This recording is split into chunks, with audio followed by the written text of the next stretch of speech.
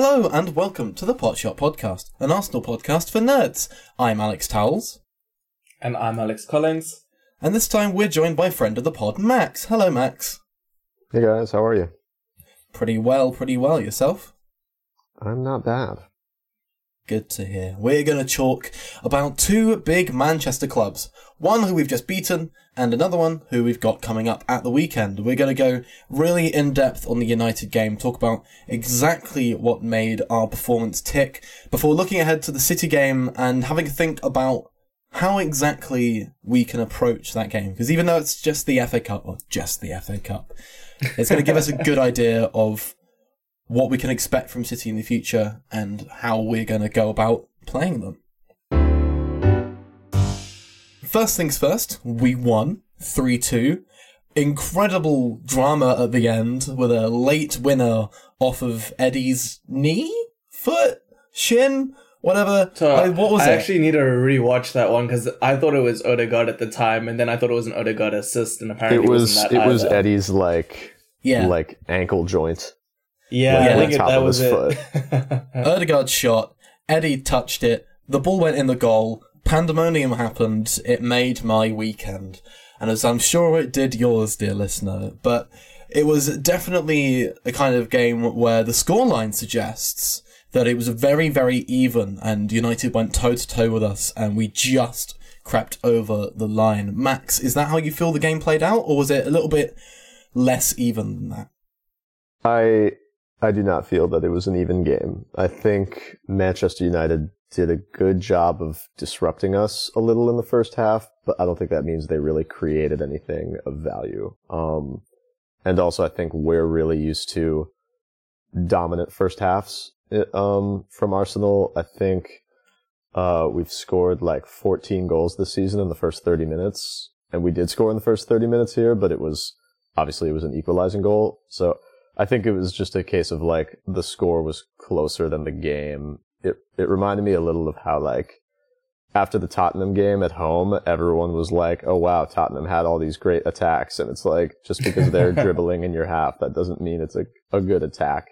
Like I know that it's scary because Rashford's incredible and because of the emotional weight of the game, but I think they had 3 shots in the box and 3 shots out of the box, and that was it for the whole game. So I think it just felt close, but really wasn't. Yeah, Alex, we said, speaking of Rashford, you said in the last episode that you were scared of him, and I think you were proven right. Was it fair to say that he was United's main man? Yeah, so I think, speaking about, both of you guys have used the word scary, that's what I would call that half. Like, there were scary moments, some of really good quality from Rashford in particular. I think also scary moments from us losing the ball in like places where we're not used to losing the ball. And I would say he was your main man to answer that question for sure. But yeah, I think in terms of like looking at the game, it was dominant from the start to finish. And I think you can even kind of look at that in the shots, right? We had 25 shots over the whole game. And despite what Erik ten Hag was saying, we had 20 from inside the box. That's the most Man United have conceded inside their box since their 4-1 loss to City back in 2019. It's also the most this season, second only to City, taking 21 shots against in the box against Leeds of all teams, right? So I think it was a particularly dominant performance from the box, even more so than we actually normally have. I do kind of agree that maybe not all of them were clean, but the fact that we were getting there into those areas, taking those shots is a pretty good, like, taking a step away, pretty good indication of the game. On their side, they had six shots, 3 from outside, 3 from inside, like Max was saying. It was 3.25 XG from us versus 0.36 XG from them, according to FootMob, who I think used StatsBomb data.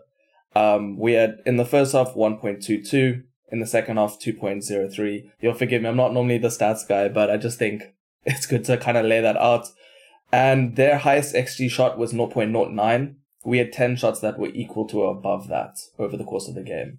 So I would say it was a particularly dominant performance from us.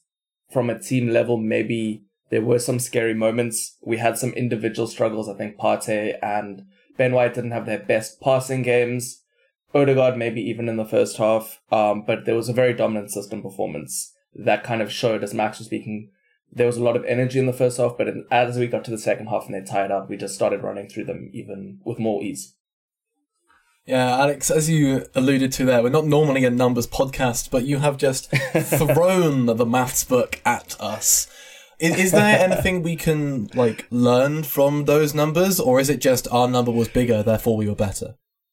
See, so I'm not normally what the stats sort of guy, because I don't think they are often that valuable. But especially on a game-to-game basis. But I think when you look at it in context of the performance and also watching it back, it's very clear where these numbers come from. And I think stats like how many touches you have inside the box, I think we had 60-something touches in their box, and shots, I think that's very telling of where it comes. Maybe not so much the XG totals themselves, because, for example, like Ten Hag was kind of pointing out, they were blocking a lot of our shots and stuff. I think that's fair, but I think the fact that we were getting there with that much ease and the quantity of shots compared to theirs is telling of the actual dominance in both our third and their third.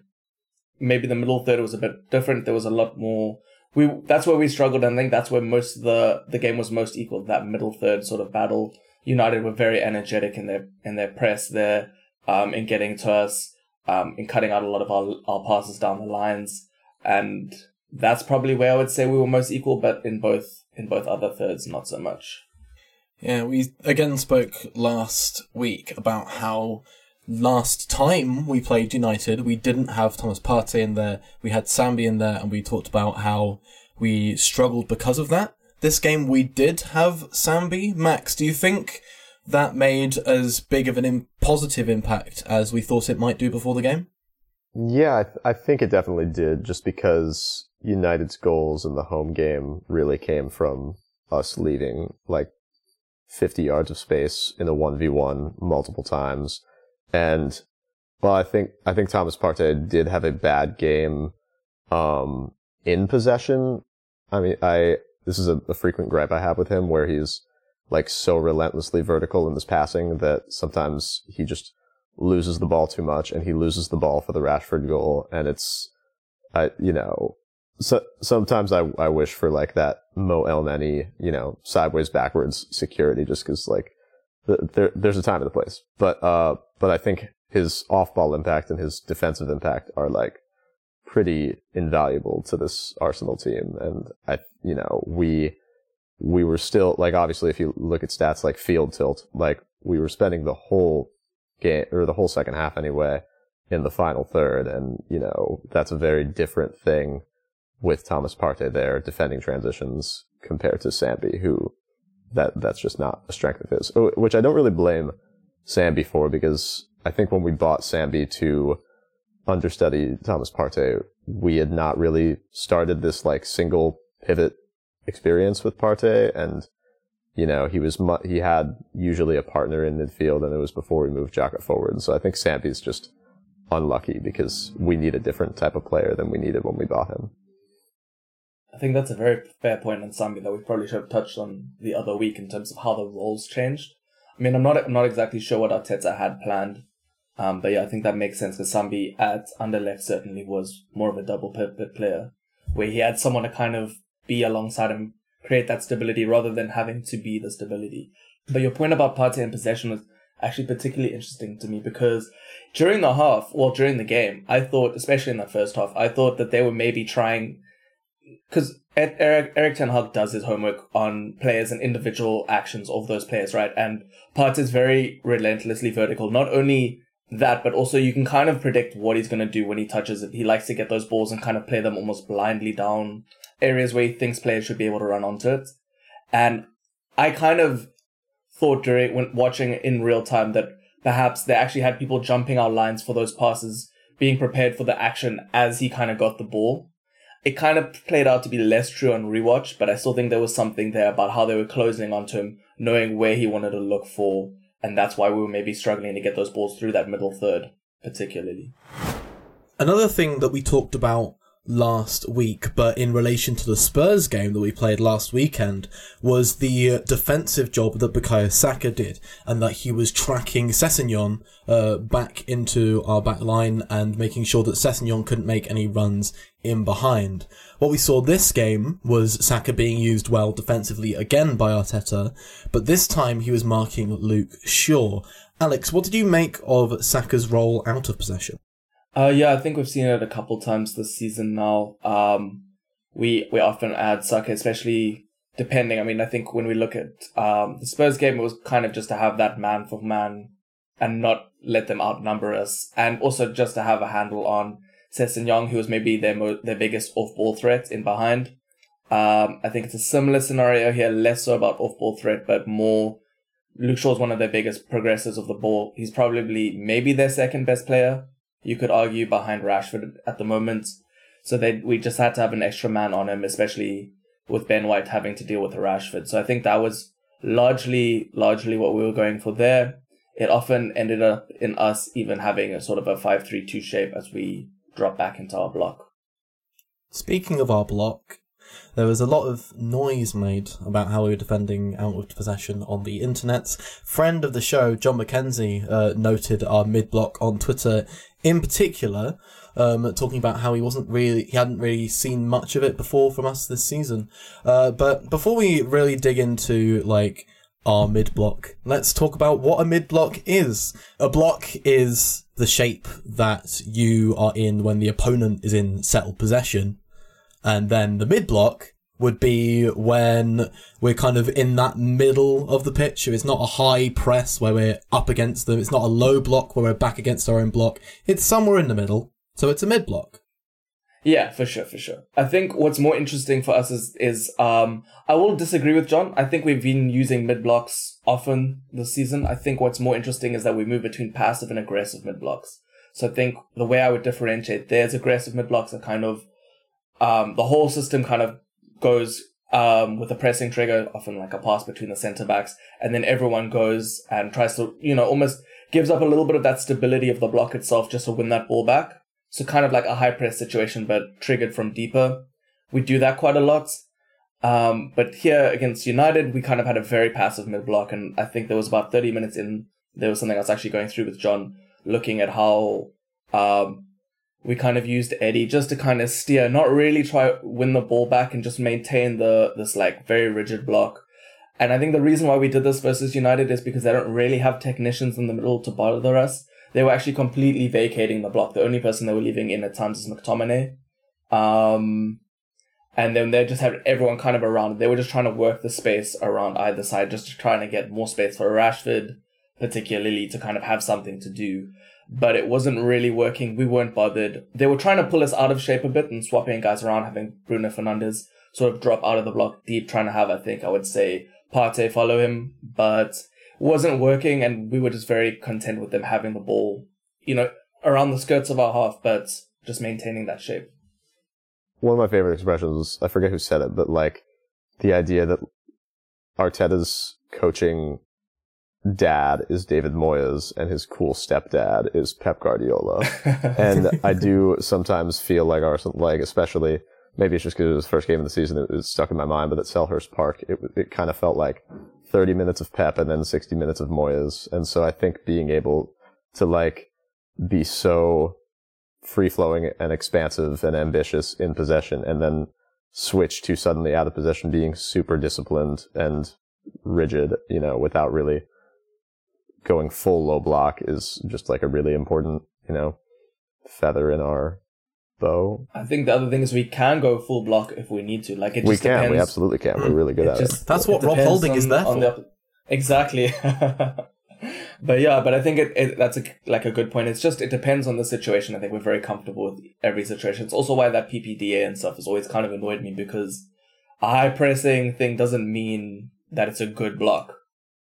Yeah, I found that so confusing last season because I felt like people kept saying that Arsenal don't press, and I was baffled by it. And then it emerged that it was people looking at this volatile PPDA stat, and I was like, oh, okay, that kind of explains the disconnect here, because we're just a very different team in possession and out of possession. Yeah, and we've been a good pressing team. It's just good pressing is different to high pressing, essentially. Yeah. You've got to pick your moments. We talked a little bit earlier about Rashford and how he was United's main man, driving their attack forward. But our main man, as has been increasingly the case, was Bukayo Saka. But it wasn't just him, of course. There was a whole front three. Had a really amazing game here against United. Max, what did you make of Saka's performance? Yeah. I'm pretty much just running out of words for Saka. I mean, I guess the thing that is really exciting is that, I mean, we know he's, like, he is inevitable, like running at him 1v1 is, you are doomed. And Luke Shaw, I think, has been one of the best left backs in the Premier League this season. And he is like giving Saka that space and stepping off of him, which is, big sign of respect. I think seeing him really, score from outside of the box from a tough angle in a huge game to take the lead, that is maybe something that we haven't seen. I mean, not to say that he isn't good in big games. He's excellent in big games, but if just adding really that big moment, the clutch gene, if you will. The clutch gene, really. Yeah. I think he'll you see he tried it again later and hit the post, so I think having Saka, have that on top of everything he already had, he's already the best or second best, right winger in the Premier League this season for me. On top of that, having the confidence to just take really, really ambitious shots instead of, honestly, every time he, dribbles up the right, I just always assume something is going to happen from him. Alex, I get the feeling your opinion is saying he's the second or third best right winger in the league is not high enough praise.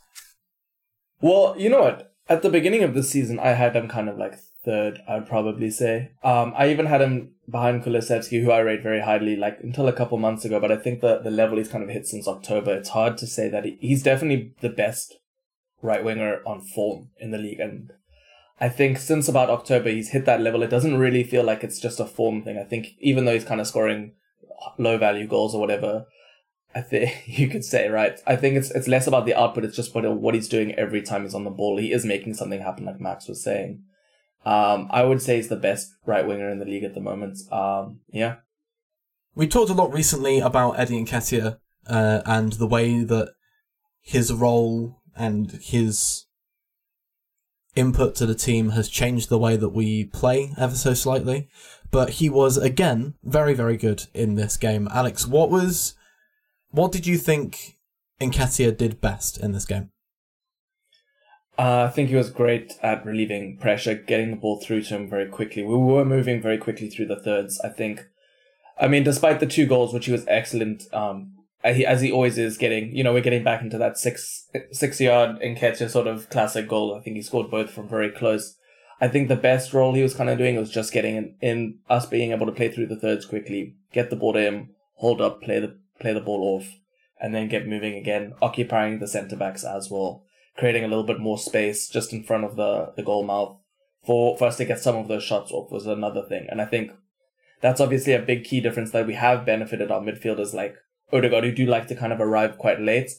It has benefited from that change from Gabby J, who really does want to get onto the ball in those areas and make something happen. Eddie's a poacher. That's his nature. He knows when he needs to kind of fuck off and get out the way and pull someone with him. And yeah, that's also what leads to those sort of shots that we've been having from those areas. Max, what did you make of Eddie's game here against United? And also, what do you think of his input into the side over the last few games? So I'll acknowledge my priors, which is that I've been an Eddie defender for a long time. Yes, I remember both of us. See, this is our moment. Yeah, this is our moment. I have a friend who I got in a legitimately huge argument with because he was insisting that Eddie is not good enough, and I was like, just watch. And now I send him a little winking emoji every time Eddie scores. Yeah, it's funny because I've spent, the better part of a year arguing that people's image of Eddie as, just this 6-yard box player is outdated. He's so much more than that. And then in this game, he scores 2 goals from the 6-yard box. But I think that just underscores his improvement because he still has that incredible instinct inside the box. You know, his movement is terrific, but then also his value in possession is just a complete 180 from where he was a year and a half ago. You know, I think he is just like Alex said, you know, I think he's so important to helping us get through the thirds. You know, he's a really, really good outlet for us. You can give him a long ball over the top like Saka does at some point, and Eddie's marked, you know, 2-on-1, and he has the pace to get away. And if he can't go towards goal, you know, he'll go towards the corner flag and buy everyone else some time a little bit. So I'm so glad that, I mean, I genuinely don't think you get really many second center forwards as good as him. Like, I don't think there is a, you know, transfer market solution out there that would really, like, realistically be better than Eddie Nketiah. So I'm so glad we didn't lose him. And also, I mean, going into like soft factor stuff for a bit, I think a big part of the reason that people are having so much trouble like giving Arsenal credit this season is that we're top of the league in like the most fun way possible. Like, if you asked me to fantasize, I would have been like a bunch of academy players scoring against Manchester United to keep us top of the league. And so to then have another one making such a big contribution at a point when a lot of people probably thought our season was doomed, at least in title terms, when Jesus went down, is just so huge. And I mean, I'll admit, I was one of the first to kind of think that we would kind of fall away. I was terrified when we lost Gabby J because he was so important to the system, despite how much faith I have in Eddie, and especially his development over the last 2 years, right? I mean, I remember at the beginning of the season, I was saying he'd be first choice for Chelsea, he'd be first choice for United as a centre forward. Someone brought up that he'd probably be first choice for Liverpool at this point, and I don't entirely disagree that he would be. I think he's a fantastic player, but despite that, I thought just how important the system had been with Gabby J, that we would fall away, and he's just the way we've been able to adapt the system, kind of almost like a throwback to what we were doing last season, using Martinelli sort of high and wide, doing a little bit more of like the grunt work, I would call it, in terms of balancing the attack. And then having Eddie's essentially the way I'm looking at doing what Laka was doing at centre forward, the way he drops in, plays far more of a vertical game than, you know, moving to the sides. As Gabby J was doing for us. Gabby J was literally going wherever. But he does it just much better. He's much more mobile, probably stronger than Laka is at this point. And obviously his goal threat is much better than Laka's was in his last couple of seasons. I think his movement's always been better than anything Laka's ever put up. So yeah, it's been fantastic. We've just kind of changed that system. I think Arteta deserves a lot to suit Eddie, rather than trying to make him fit the sort of role that doesn't necessarily suit his game. Yeah, it's been really nice to see this like almost ultimate form of the football we were playing last season. But there is still one thing that's a major part of our game now that we didn't have last year, and that is Alexander Zinchenko. We have been waxing lyrical about him in the last couple of weeks, and we're going to do it again because he was amazing on Sunday. One of the most impressive things about the way that he played is that he had two different roles in the two different halves of the game. Alex? Yeah, I think first half what we were doing, and I kind of skipped over it when we were speaking about the halves and, you know, the game itself and how we were moving through the halves, is what we've been doing against teams that press with a front three. We play a very flat back four. We've done it against Liverpool. We did it against Newcastle quite well until Newcastle changed up a little bit. And we did it again. Here, the sort of idea is that they press with a front three that kind of move across the four. What we did with Zinchenko is he just sat really wide, pulling Anthony onto him, forces both their other two guys, which would be Rashford and Weghorst, would have to then kind of go onto the centre-backs, frees up Ben White, who we then got the ball to. Could work the other way as well. That's sort of what we were doing, but the concept is the same. And yeah, it helped free the opposite fullback. I think we did it quite well. We started quite a few nice attacks down that way.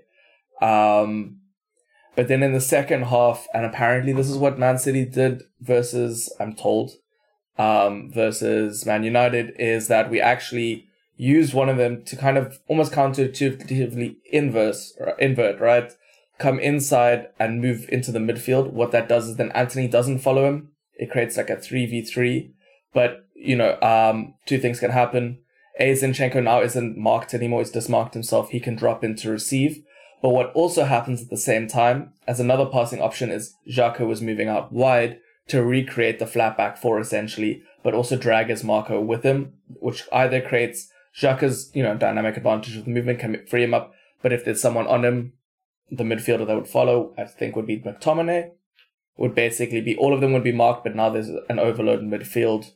And I think that's what we were essentially doing in the first phase, right? Of building out. And a part of it also is why we're able to create that overload is that Ten Hag doesn't use his fullbacks to jump to press. Like we often see Ben White, when he does that huge thing basically into the own third to push up and add that extra man for that high press. They don't do that. We took use of it. We took advantage of it pretty well. But yeah, beyond that, I also just think like he was inverting, but once we kind of got through that phase, he was just playing wherever he needed to, right? He was moving out wide again when he needed to. He was moving into the middle. He was moving onto the right at times. We saw him kind of almost dribbling into the box through the right half space. So it's just so interesting to me, like how completely free his role is. And we were speaking about it just before the pod started. It's almost like the Gabby J role that was in the previous system has kind of just been given to, or the previous version of the system has been given to Zinchenko just to kind of carry and add overloads and add plus ones wherever he needs to and just move through the team in a very, very fluid way. One of my favourite things about the way that Zinchenko played, and it's not anywhere near as in-depth an insight as you've just provided us. Rambly, my bad. But I really liked how often he was playing the ball forward, trying to play between the lines, trying to break United down. Like, our first goal comes after a corner comes out back towards Zinchenko, and then he pings the ball into Xhaka. It comes back out to him, and he pings it into Xhaka again, really forcing the initiative and making sure that we get forward and back into their box and start creating something and don't just lose the corner to nothing. So I think it's really nice having Zinchenko just able to pop up anywhere on the pitch, whether it be on the left-hand side or whether he's inverting into midfield, pick up the ball and then give us that impetus to move forward again. Yeah, no, I've fallen in love with Zinchenko like everybody else. He is really just like an overload wizard who just materializes wherever he is needed. And I think it's so different to what we would have gotten. I feel like we would have had a pretty, not conventional, because it's like to some extent inherently unconventional, but like a pretty conventional inverted left back in Lisandro Martinez. If we had gotten him, I think that would have been his home. And Zinchenko has no home. He just goes everywhere. And then he does like a very traditional overlap in the 90th minute to create a perfect cutback for a winning goal. Like, is like, oh, Martinelli's not there, so now I'm going to go overlap. He's just, I mean, you could see a little bit of, like the trust that Mikel has in Odegaard to really, represent, the on-field tactics, and communicate them to the rest of the team. You could tell he has that in Zinchenko too. He just trusts Zinchenko to just go wherever he wants and contribute and just create an overload wherever he's needed. And, going back to the issue I have with Thomas Partey's, vertical pass, I think Zinchenko being, one of the best passers I've ever seen, he's an incredible progressor, but I'm a sucker for just like a good, like, backwards through ball, when he plays like kind of between the lines, but like to recycle possession and keep it. And, it's just like, you could see on top of his technique, he just has such good decision making, and he might have a hospital pass here and there. He got caught briefly against Tottenham and gave away a chance, but he's just such a plus passer and such a plus decision maker that he's just like really, really invaluable. He does kill me in that way because he's one of the most technical players I've ever seen, and then you randomly see him make like this easy cross pass deep in our own half, and he completely botches it, but then like a minute later, he'll be playing this perfect, like through the lines, through ball, both like opposition defenders kind of trying to touch it. It just slides perfectly into Xhaka, the way Xhaka wants to receive it. I don't understand how he can be like that technically amazing and then have like a random hospital pass. But you know what? It is what it is. And like Thomas Partey does that all the time. Like maybe in less less dangerous areas, except in this game where it was in a very dangerous area. But like he loses the ball trying to pull off a pass that is not necessary, like a lot. And Zinchenko does too, but way less, in my opinion. Yeah, I think the difference is Zinchenko, when it's a difficult pass, he knows how to execute it. Partey kind of forces the issue. He knows when to execute. I think Zinchenko maybe has a bit of like a concentration issue when it's not dangerous that he'll lose the pass. It's never really when he needs to execute a difficult ball through the lines or something like that. Yeah, and Zinchenko is he's so religious about trying to, commit his player as much as possible before making the pass that sometimes he just overcommits and lets them get a foot in the way. Let's have a look over to the other side then, where it's fair to say that old Ben White, everybody's favourite Ben White, had an altogether more difficult game than Zinchenko did on the opposite flank. Got hooked at half-time, replaced by Tomiyasu. But before we talk about Tommy, why did Ben White come off after 45 minutes? Because he was kind of shite this game. I think he just struggled. I think apparently this is a thing that's been over all the games, but Rashford definitely has his number. Rashford had his number that game for sure. He really struggled with him. I'm not sure why Rashford in particular. I think Rashford is in some serious form right now, but he's handled similarly tough players before pretty well. So it is what it is. But what concerned me more was his passing was just really off this game. Oh, yeah. I was on rewatch. That's one of the things I was focusing on. There was no real reason for it. Maybe he was just sort of out of sorts this game, but he made some proper hospital passes in areas I don't think I've ever seen him make those passes before. Like, someone was saying that this is the worst game. Friend of the pod, Max Taylor, actually. This is our second Max, so let's speak about the first one, right? He was saying this is the worst game he's ever seen Ben White play in. He's obviously someone who watches a lot of Brighton. I think Ben White maybe had one or two tough appearances right at the beginning of his start here. But certainly on the ball, it was the worst I've ever seen him. And there's no real reason for why it was like that. He just struggled, I think. Yeah, I noticed his bad in possession game as well. Like he'd have the ball like in an area where we're normally so comfortable with seeing him. Like, for example, just inside their half, like on the right hand side, he's got Saka in front of him, Ødegaard inside him, exactly as we're used to seeing him. And then instead of playing the ball that we're used to seeing from him, he'll just give it back to United. And then whoops, it's a counter-attack. So it was definitely not his best game by any means. By contrast, then, was Tomiyasu, like, amazing? Or did he just come in and play to par, do you think? Well, first on Ben White, I'm kind of relieved to hear Max say that because I was having the same thought, except I just didn't watch Ben White before he played for Arsenal. Yeah, I don't know who that was in the first half. It was not Ben White. It was like Ben Scheidt. Ben Scheidt, yeah, and he's allowed to have a clanger because he's so reliable. We understand why Manchester United fans keep not putting him in the combined 11s when the only time they ever watch him, he plays like that. Yeah, I was like, this is a test from Mikel Arteta. Mikel Arteta told Ben White to play badly to try and flush out the people who are only watching him for the second time this season. Yeah, I don't know.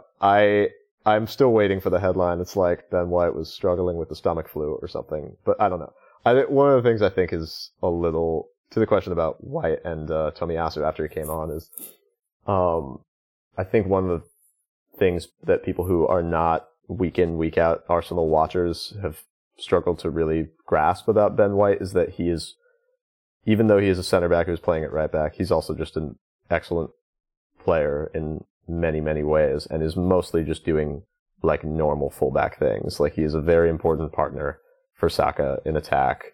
He does overlap when Saka, darts inside with the ball, and he's still an excellent defender, but he's not, just like this inverted, center back hybrid that you would expect from a guy who used to play center back. Tomiyasu, I thought kind of was that today. I thought, to the point about, this game resembling last season's system a lot, it felt really familiar to me. Tomiyasu, it did feel like he was really stationed in the middle of the field to really cut out those transitions. Man United's only way out was really, high balls over the top, and he was really, really effective at cutting those out, I thought. So was Zinchenko, by the way, which surprised me.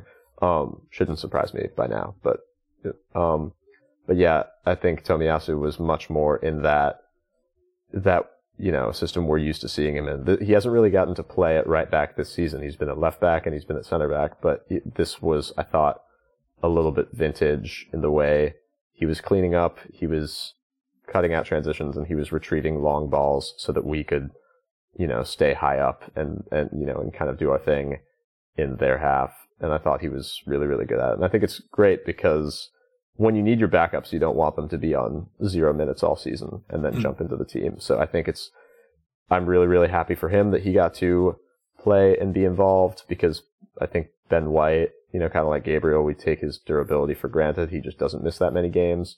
And so even though I'm not pleased to see him have a bad game, I'm really pleased to see Tomiyasu come on, be involved, and be really, really helpful, so that we can really just keep him in the mix. Yeah, I think that note about him, like his more conservative role this game, is quite important, because we spoke earlier about how United's fullbacks don't jump up to press us when we're sat a little bit deeper. Ben White was doing that earlier in the game. He was jumping up to press Shaw alongside Saka, and I think that was actually a little bit worrying for us, because it left Marcus Rashford in acres of space quite a few times, and he did get found in that space a few times.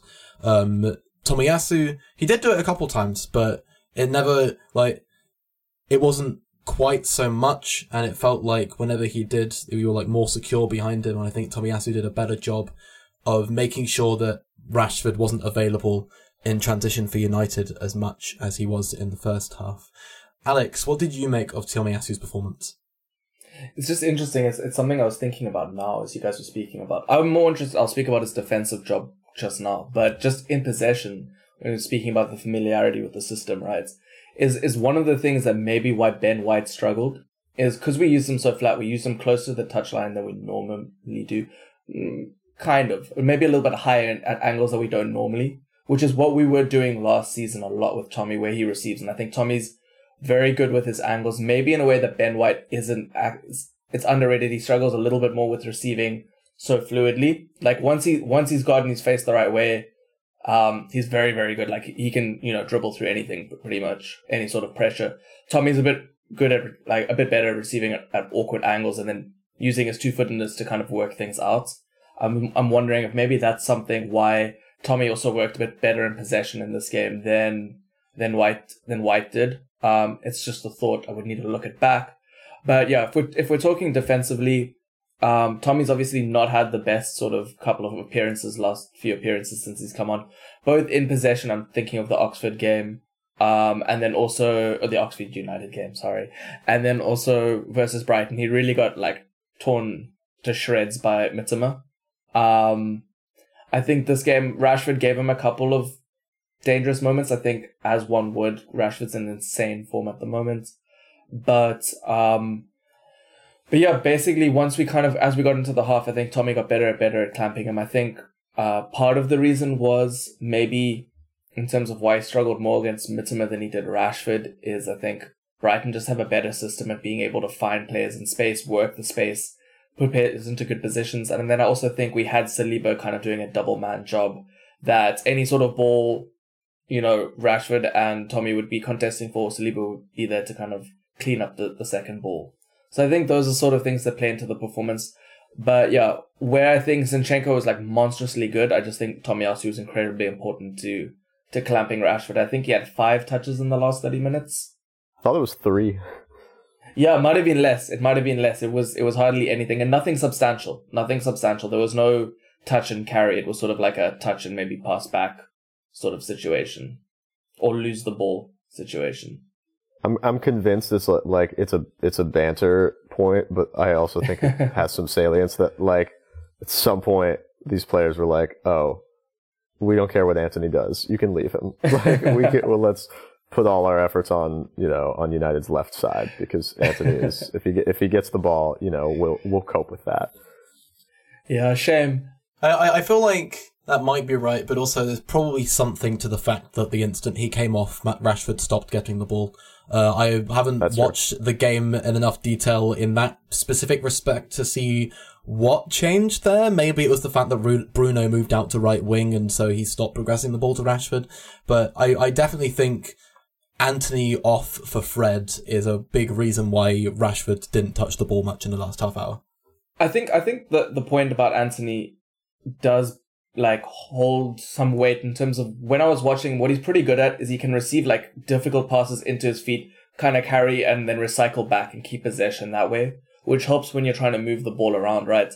But in terms of the goal threat he offers, he pretty much offered nothing. I think it's a huge amount of money to pay for someone. I'm trying to be a bit generous here. I was expecting more. I was impressed with him in the Champions League when I've watched him before. So I am a bit surprised that he's lacking so much in terms of even creative play. But yeah, I don't think we were particularly threatened by Antony at all. And as Max was saying earlier, Zinchenko completely dominated him in any aerial stuff. Even Wan-Bissaka he was taking on aerially. I mean, I think as a player in general, Antony is helpful in kind of, getting them up the field, buying time for others, and then recycling it. In this game, I kind of thought if, some of the conversations we're having about Partey and White, I feel like they're having about Antony. I felt like he was giving possession away constantly, maybe a little bit less as time went on, but, he would get it in a dangerous area and then go for a hopeless shot or completely mistime his cross or something. So I think it might be a strength of his in general, but I don't know. I didn't really see it this game. See, I think it's situational, right? When there's a chance for him to kind of create, I think he's quite wasteful. But when when he's put in positions where he just needs to keep possession, I think he was pretty good. But obviously that's not really what you want from your £100 million. Yeah. Or you want a bit more threat on goal, yeah. Yeah, was trying not to go there. I've bantered him enough. This is an Arsenal podcast, not a United one. So if you want you want to know more about Antony opinions, you can go and listen to our friends Devils in the Details. I sure will be, because I want to hear them talk about how we're better than them. But that's by the by. I want to hear that as well. He's scared that Case and Aaron are going to block him. It's fine. We'll move on. We'll move on. I'm not scared that Case and Aaron are going to block me. I don't. But let's talk about another winger who's better than Antony, Leandro Trossard. So he came on for a cameo in this game, coming in instead of Martinelli. And as Max mentioned earlier, he kind of played the role a little bit differently. He didn't hold the width quite so much. He was coming inside a lot, which gave Zinchenko the space to get around the outside on a more traditional fullback overlap and do things like create the final goal. So that's pretty cool. Max, what are your first Trossard impressions? Positive. I like him. I think, I was listening to a Brighton fan on the Arsenal Vision podcast, did a really good interview with Elliot, Yankee Gunner, that everyone should check out. And I think, Trossard from what I've seen of him and from what I've heard Brighton fans talk about him, it seems like, this is a role that he would thrive in. He is a big game player. And I think especially coming to a team, not only that spends as much time in the final third as Arsenal do, but that also if Trossard is someone who a lot of the time will bring on when you're chasing a game, then we're really in the final third. We know all the stats about how much that last 30 minutes, how much time we were spending in United's box, how many touches. They had 11 players in their box, which even Newcastle, which was a really strong defensive performance, even then they would leave a couple men forward. So I think that's just an environment for Trossard to really, really thrive in. And I do think having that variety of, a substitute who comes on and doesn't do exactly the same thing that the guy he's replacing does, I think that's going to be really, really helpful. I think if you've been, tracking Martinelli all game, and, he's got chalk on his boots, and then suddenly a substitute is, kind of driving inside, and then Zinchenko's in a zone that you wouldn't expect Zinchenko to be in. I think that extra unpredictability is something we've really been lacking off the bench. Like, in addition to lacking quality off the bench, I think variety off the bench is something that I was really hoping we would add, and I think we've added it. See, I don't disagree with that in terms of, I think one of the things, I think Trossard's a really good player. I've actually been a fan of his to some level for basically as long as he's been in the Premier League. And while I agree with fit off the bench, and the cameo was good, right? While I agree with sort of performance, that need for variety of the bench, which I think Trossard did offer, right? He's much better in those sort of spaces than Martinelli is. Much better sort of 360 control than Martinelli is, right? I think you also, given the tactical sort of shape, I would have wanted someone who could have done that almost from the start.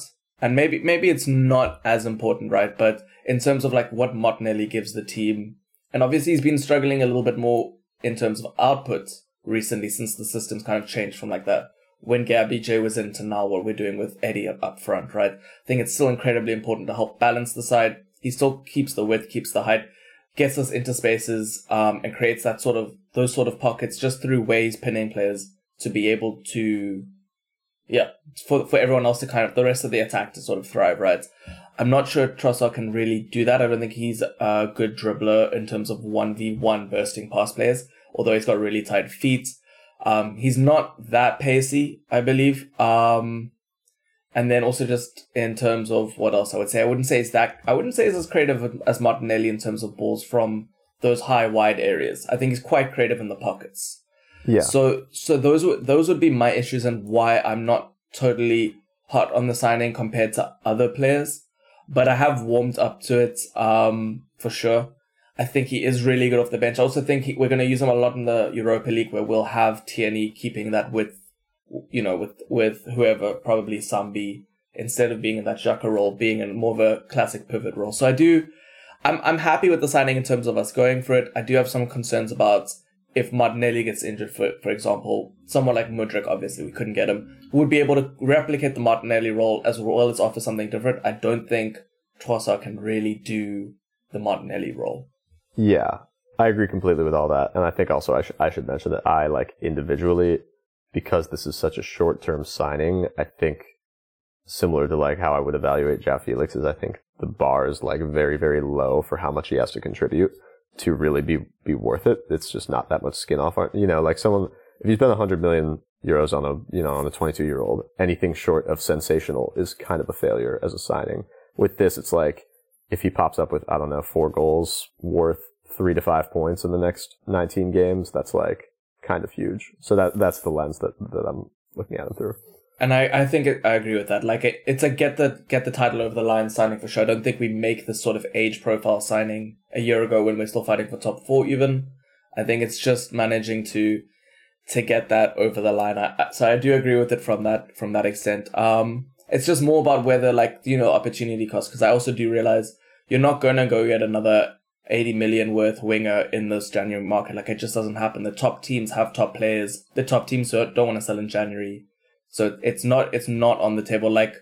Trossard was kind of unique in even us being able to get him now because, the coach wanted rid, he wanted out. It made sense, and that's from that perspective. I was looking at Fuller and Balogun because I thought maybe we're going to be using him, sort of a central striker role. And then also having Trossard does make the whole route in for Balogun tougher. But that's a different story that we can get to at some other pod.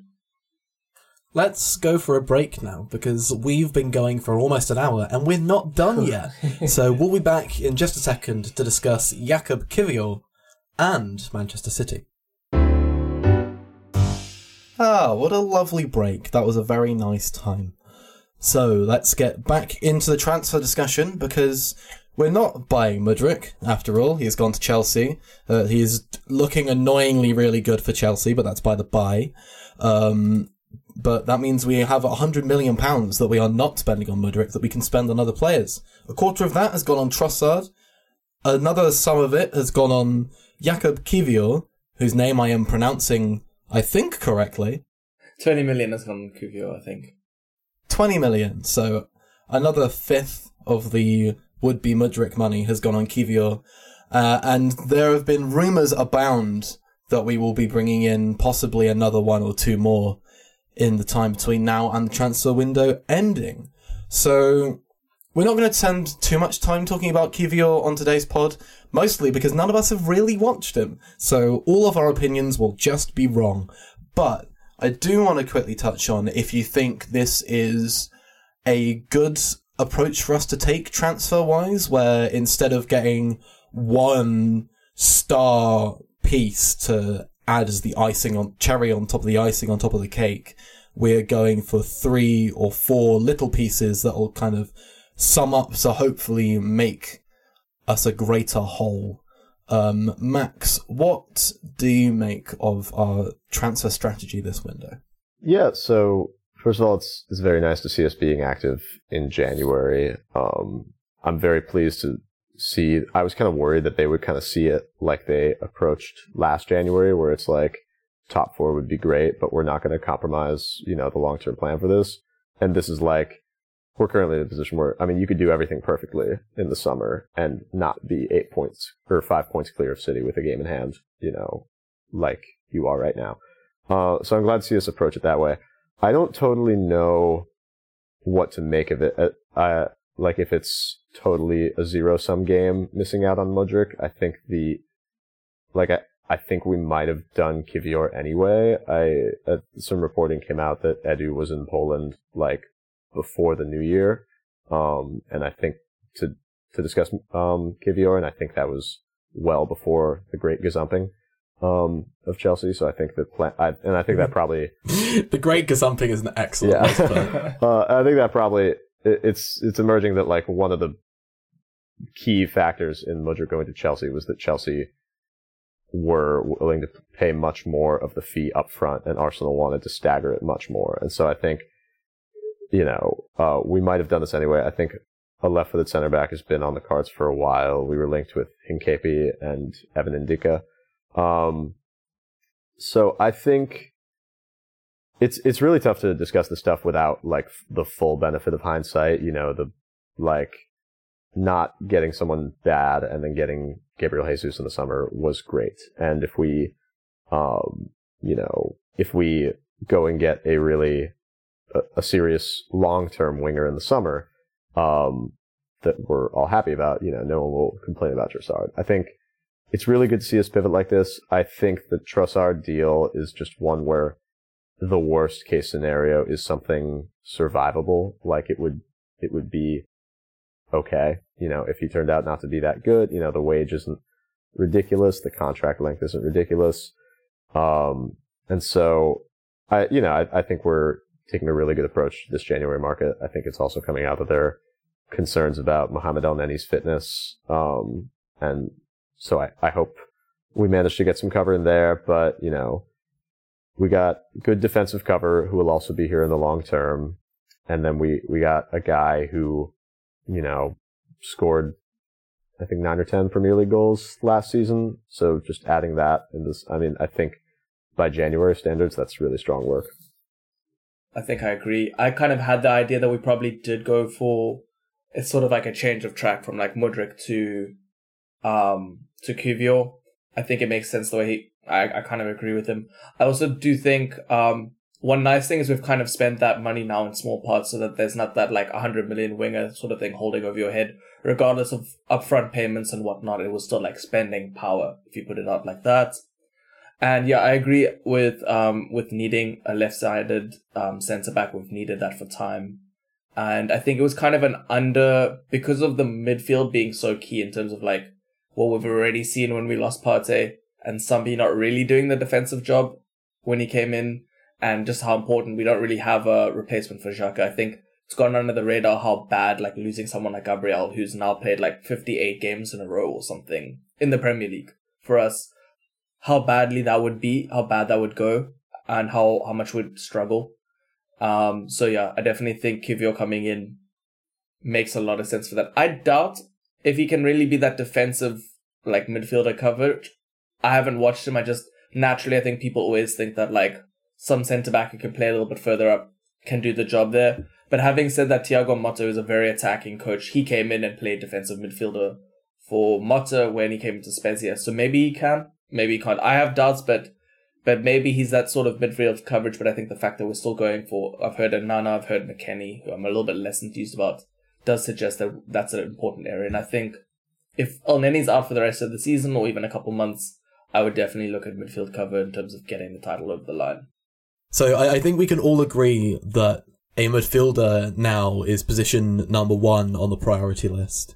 But if we were going to bring in 2 more players between now and the end of the window, where would you want that second player to be?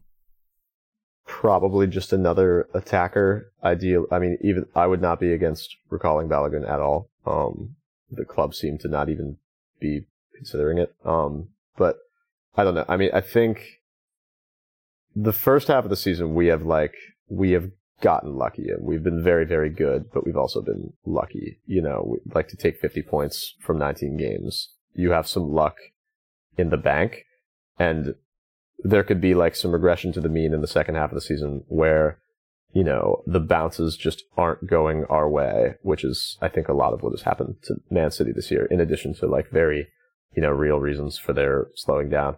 And so I think just having another attacker just to really, almost just as a roll of the dice, and just increase our odds of getting a jammy goal in a game where we feel like we can't hit a barn door. I think of last season, the 3-game losing stretch of Brighton, Palace, and Southampton. I was looking at our shot maps from those games, and we created 6 expected goals and conceded 1 expected goal, and we lost, I don't know, 5-1 over those 3 games. And so it's just when the variance gods come for us, I would just like to really be able to throw the kitchen sink at it. And I think back line depth was kind of what doomed us last season, playing a clearly injured Gabriel and a clearly injured White, and then Cedric and Holding against Newcastle. Those fears are a little bit relieved for me right now. And so I think if we get a midfielder, obviously that's priority number 1. After that, just another attacker would be gravy for me. We've mentioned a couple times the idea of bringing Balogun back in from loan, and I just want to say that I don't think there's anyone at the club that's even considering that as a possibility, to be honest. I think if that was something that we were going to do, we would have seen Saliba recalled from loan last January, because we had very little defensive depth, which we saw bite us in the backside in the run-in last season. So I think the fact that we've got the similar problem up top, and we're looking to bring in signings instead of recalling Balogun, is just the scouting team doing exactly the same thing as they did with Saliba last year, where they probably feel that his development is best served by leaving him out there playing regular minutes. Yeah, the Saliba one was a mistake, not recalling him. But I'm not sure if we had the recall option. I'm not sure if we had the recall option with Balogun. I think we probably would. I also think it's obviously a lot cheaper than buying Trossard, which was the bigger issue. I don't think we should get Balogun now or an attacker. I kind of do understand Max's point, but I think there's something to be said about everyone getting minutes to play. And I think now that we've brought someone in, I wouldn't really bring anyone else back. Apparently, Gabby J is already coming back sooner than expected, according to him. He says about 5 weeks. I think then we have enough to kind of do it where everyone's getting minutes. I think that's something that we've seen with Pep's always important, that everyone, that it's a balanced squad. I think it is a roll of the dice, because obviously you could suddenly have 2 injuries that come out of nowhere. Like if Saka and then let's say Martinelli both injured, now we're fucked, right? But I think it is one of those things. There's something to be said for squad balance. Yeah. So I think now that we've got that one in, I wouldn't really think that. I would even, to be honest, what I would think is, I don't think we need another person beyond. We'll probably have, hypothetically, if we get another midfielder, that's 3 new players to play a role until the end of the season. I would say that's enough, right? I would just say, get Ivan Fresneda. He sounds really great, and then send him back on loan to Real Valladolid, and then we'll get him next season. But if we had to bring in another 4th person, it would be a midfielder for me, because I feel like losing someone in the Xhaka position is huge. Losing someone in the Partey position is huge. We spoke about this 2 pods ago with Shu. And And it also doesn't sound like there's a very super idea of where they want the new backup to be, because I heard that we triggered a 52 million clause for what's his name? Zubimendi, who is very much a 6, and then now we're also potentially going to spend 50 million on Onana, who, having watched him play DM at Lille, I don't think he's a great DM. I think he's a really good 8, defensive 8 even, but not really someone I'd want in the Partey role, at least not now. It makes more sense in the Xhaka role. Anyways, we're making a lot of signings, which is good compared to last season, where we just kind of didn't even go for a Morata in the last dying embers of the window, which hurt. Let's talk about Manchester City, because we're playing them this weekend. It's in the FA Cup. It's not the Premier League, but it is a very good way of finding out how we're going to respond to the question that City pose us. They, of course, are still a very good side. A side that, in the opinion of many, are the best team in the league, even though they are behind us by quite a few points on the table right now. And, of course, a team that's garnered many, many comparisons to us because of, one, the fact that we've been really good this season, and the fact that Arteta used to be Guardiola's assistant at City. Alex, what do you make of those comparisons between Arsenal and City? I think they hold up. I think we do play according to a lot of Pep's principles. I think you see a lot of Man City and Arsenal for sure. I do think there's some differences. One of the biggest ones we spoke about on the other part is just player freedom under Arteta versus like the stricter positional sort of demands under Pep. I think Gabi J has spoken about that and why he prefers to play under Arteta a lot more. Then, as we've spoken about before, even Bodo Glimt's managers kind of spoken about how there's only 3 fixed positions of the outfielders. For Arsenal, everything else kind of can float or rotate as needed. City do rotations, but in a very strict positional manner. Pep likes to kind of keep that almost like atomic shape of players knowing where they are, using the space like that. We kind of do this. I think it kind of falls into the sort of basketball rule thing we've been speaking about players floating around, creating offloads, and moving into spaces where needed, and recognizing where they can fill in more than where they need to be. Jamie Carragher was speaking about how we're kind of like this combination of like Klopp and Pep in a sense, and I do think there's something in it. We move a lot quicker through the thirds.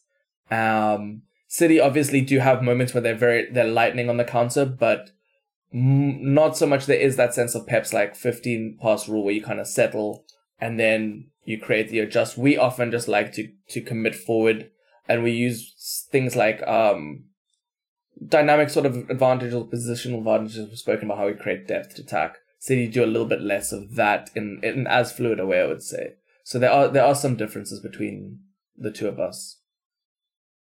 Yeah, no, I agree with all that. I've seen a lot of people, speculating whether the youth of the Arsenal side is contributing to, the sense we get watching them of like this being just a generally more energetic team than City. I think, everything Alex said is spot on. I think City this year it's just a little bit of a transition year for them. It's not. I don't think the 25 goal striker has made them worse. I think it's more just about the long-term squad building of it.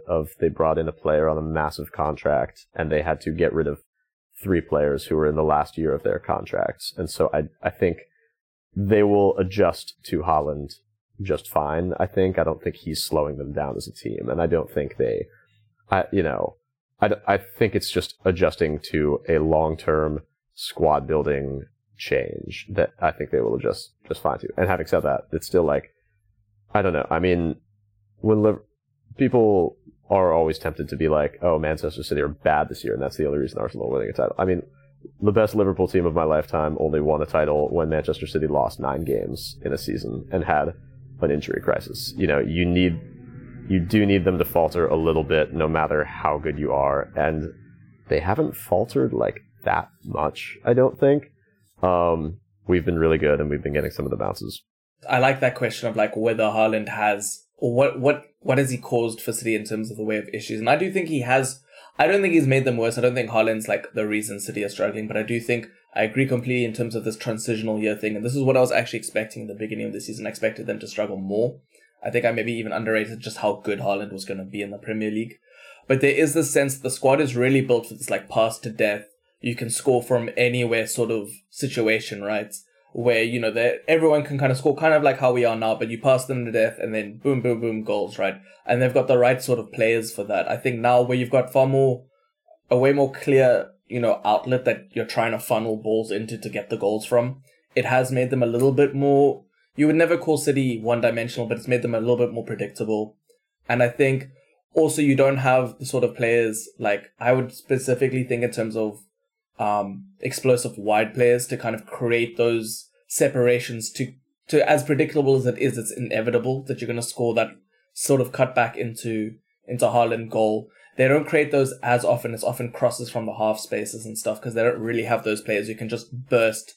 And I think that is something to be said, that it kind of, as the squad churns, Pep brings in new players. I've seen City linked to Rafael Leao. Makes a lot of sense as someone who can both play in a Pep system, but also has that explosiveness to create that separation, to put that ball across for Haaland.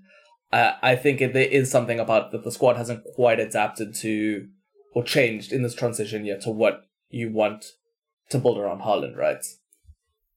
Yeah, and I think one of the biggest things that speaks to how much of a transition year this is for City is that their most dynamic forward is arguably the 31-year-old Riyad Mahrez. They really do need some more reinforcements in that way. No, not knocking Mahrez at all. He's been incredible, but like you want, if the guy who's doing all the running in your attack is 31, then you're probably going to run into some issues pretty soon. I think the Haaland thing is very interesting.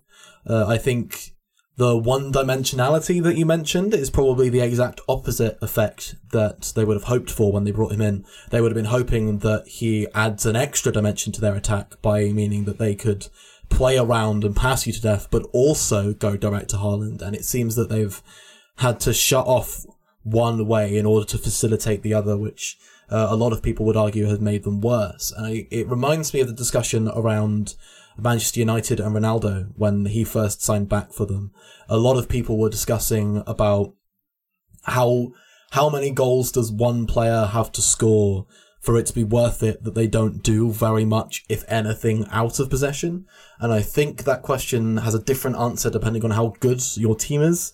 But it seems that the answer for City is that they're not quite, it is that they're struggling with that adaptation. I'm not going to say they're worse. It would feel harsh to say they're worse, but it is struggling with that adaptation for sure. It's not only a question of how good your team is, I think it's also how good you are, right? I think Ronaldo had the same sort of effect when he was at Real Madrid. He was this main outlet. Other of his teammates, like Benzema, were scoring less and contributing a little bit less in terms of goals because everything was getting funneled through Ronaldo. Yeah. But it was so worth it because he was scoring, 60, 70 goals a season. And then assists as well. Like, it was absolutely worth it. And then he got shit, and he was still doing that. He was still trying to funnel, and suddenly no one was scoring because the shit guy can't even Ronaldo score. wasn't scoring either. Yeah. And of course, like, Haaland is much, much better than Ronaldo, especially now. Haaland isn't the whole in possession, out of possession that Ronaldo was at United, especially at the start of this season. He's not like a complete and utter negative to the side. We're making it sound like he's anything near Ronaldo. He's got 25 goals by January. Oh yeah, exactly. Yeah, he's much better, scoring more goals and not as bad to their structure, but still the adaptation is there, and it's something that they're having to contend with. Again, it's the adaptation to him rather than even the adaptation of him to the system, I think, more at this point.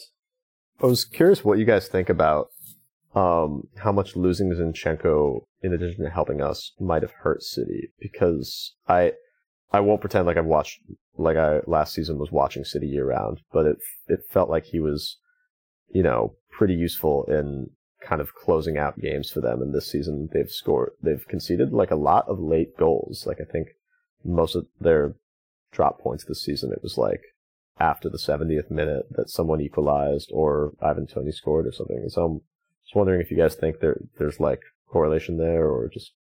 Yeah, obviously, like, his gap in the squad was filled by Sergio Gomez, who they brought in the summer, and he's only played 5 times in the league this season, whereas Zinchenko got a lot more minutes. So, like, in that sense, they've definitely been weakened because they don't have a ready-made left-back option to fill in. And also, I mean, Sergio Gomez, player I really like, he's a lot more attacking and a little bit more traditional. He can play, he was also an attacking midfielder coming through Barcelona and Borussia Dortmund, but he likes to play in those wide, kind of play those overlapping balls in. So he's a bit more traditional of obviously a wing back than anything that Zinchenko is. To answer your question, I'm not completely sure. I think they kind of tried to readjust that role now with this Rico Lewis guy is kind of almost the inverting on the other side. I'm not entirely sure. I think they give up more transitions and, you know, as a nature of what the team is now. I think that probably hurts them more than having Zinchenko there. But I think it's a quality option at the back. I think Zinchenko is obviously something that Pep and Man City weren't braced for originally and has hurt them, yeah, I would say. Let's wrench this conversation back towards Arsenal once again. I feel like we've gone a lot more in depth on our opinions on the Manchester sides than we have in other podcasts, which, to be fair, makes sense. We are talking about games against United and City, but let's pull it back to what we can do. And I'll ask, how, Max, do you think we should approach this game? Do you think we should take any game-specific precautions, like adapt our play to Man City, or do you think we should go at it the same way that we have everyone else? It's a good question. I think I've changed a lot in how I approach these things. I used to want to be like, throw every game that is in the Premier League. I do not care. And that I'm realizing that like coaches, especially coaches named Mikel Arteta, just don't view it like that. Pros don't view it like that. You're never going to send a team out on purpose to lose. For me, my main thing is I just really hope we protect Zinchenko and Partey and ideally Saka as well. That would be, if we are able to really limit their exposure, I wouldn't be too bothered about the result either way. I think if we lose and lose gracefully, you know, maybe we'll have a score to settle when we play them in the league. If we win, I think that, you know, helps with confidence as well. So I guess if those 3 players can really exit without like much more than a half. Also, it's like, I should say that, you know, we tend to draw a straight line from minutes played to injuries, and it doesn't really work that way. And, you know, we have another entire week before the Everton game, I believe it is. But you would just never forgive yourself if an injury happened in a cup game to an important player who could have not played. So I think play relatively strong, keep the game close, and limit the exposure to those 2 or 3 players. Yeah, I agree, particularly with approaching the game. I think it's an important one to hurt City. I agree that the pros don't view it that way. Arteta doesn't view it that way. The team definitely wants to win this game for sure. I mean, not besides just it being FA Cup as another thing that we're still in the running for. Just wanting to beat City, I think, is big. I think taking like a 3-0 loss or something like that would really not be great for the momentum of this team. Winning would be huge for the momentum. You at least want to keep it close. And then in terms of adapting to the team from a tactical point of view, I don't think we should. I think we should. Obviously, there are always some specific adaptations, but I don't think we should make any compromises on how we play and how the system works to hit City. I don't think we're going to start off and, you know, be sitting in the blocks that we have been versus City even last season, how we used to play against them. I don't think I want to see that from us at all. I want us to play like we are the better team, right? Regardless of whether that's true or not. I think it's potentially true. I think City have probably had games where they're far more dominant than we have been over their opposition, particularly since Gabby went out. The newer system, we don't really dominate teams so much as beat them quite comfortably. But they've also had games where they really struggled. There's that variance in their play style, in their performance than in ours. And I think if we play strong, we can be the better side. So I wouldn't want to see any changes. In terms of what we can expect from Pep and City, I mean, it's Pep Guardiola, so you never really know what to start. He could start off with Rodri as like the single centre-back for all we know. So we're not going to try and make predictions there, but yeah, I think we should approach it with a will to kind of dominate them. Yeah, I agree 100%. It's not a league game, but I think the one thing I'll be looking for this weekend is for us to approach this game like we're a team 5 points ahead of them in the table. Like, we can't be scared of them. If we're scared of them, it's not going to go very well, I don't think. I think we've got to go at them and really test ourselves in that way. If we do that and do it to the level that we have been throughout this season, I think we'll probably be proud of how we played regardless of how the result goes. Absolutely. Let's do a prediction. It's not a league game, but I don't care. I'm going to make you predict it anyway. Alex Collings, what do you think the score's going to be? 2-1 Arsenal. Max, what do you think the score's going to be? 1-0 Arsenal. I'm going to go for a 2-2 draw. Do they go to penalties these days in the fourth round of the FA Cup, or is it a replay? I think it's penalties, and I'm going to go with an Arsenal win on penalties. Well, I can believe that. I can believe that for sure. Okay, let's end off there with the thing that we always end off with. Charles' trivia book. Current scores. Collings has got 2 questions right. 3. Haven't I got 3? 3 questions right? Have we done enough pods for that? I'm going to go for 3. We can check the last pod if you want. I know you keep doing this thing where you are like, I think it's this, but I'm going to say this thing that I don't think it is, and then you're right. Yeah. Oh yeah. So what we're going to do is this week Alex is going to go first, so he can't do that.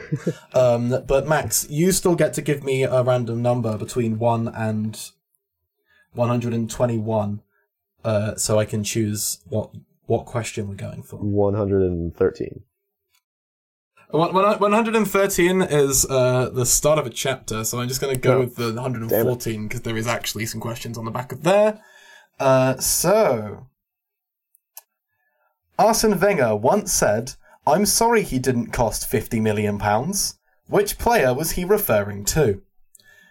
A. Rob Holding, B. Mikel Arteta, C. Per Mertesacker, or D. Hector Bellerin?" Alex Collings. I feel bad. I feel like I've been lucky again by Rob Holding. Yeah, A. And Max. I'm not gonna change my answer just because someone else said it. It's Rob Holding. You are both correct. The answer is A. Rob Holding. Arsene Wenger once said, "I'm sorry, Rob Holding didn't cost £50 million." And with that, we will leave it there. Thanks, Max, for coming on. If people want to find more of your opinions, where can they do so? I am at Assna_Maz on Twitter. If you want to know how to spell that, it's in the description, so you can just go and click it and you'll be fine. Alex Collings has been sitting in a room that's been getting increasingly dark over the course of the episodes. Let me explain myself. I was going to, because load shedding, basically sometimes the power just switches off. And basically what happened is I think all the lights shorted. So that's a problem that I will have to deal with. But I have these lights. No, the audience can't see, but you guys can. So this is how I'm living Spooky. at the moment. Yeah. So let's wrap this up quickly before Alex's internet gets turned off by the government. Which will actually happen in 3 minutes, so we should, yeah. Yeah, we should. If you want to find Alex, you can do so on Twitter at AlexFRCO. If you want to find me, you can find me at Alex Towels. If you want to find the podcast, it's at PopShotPod. Mr. James Blake makes our music. He's at JW Blake on the Spotifys and all that.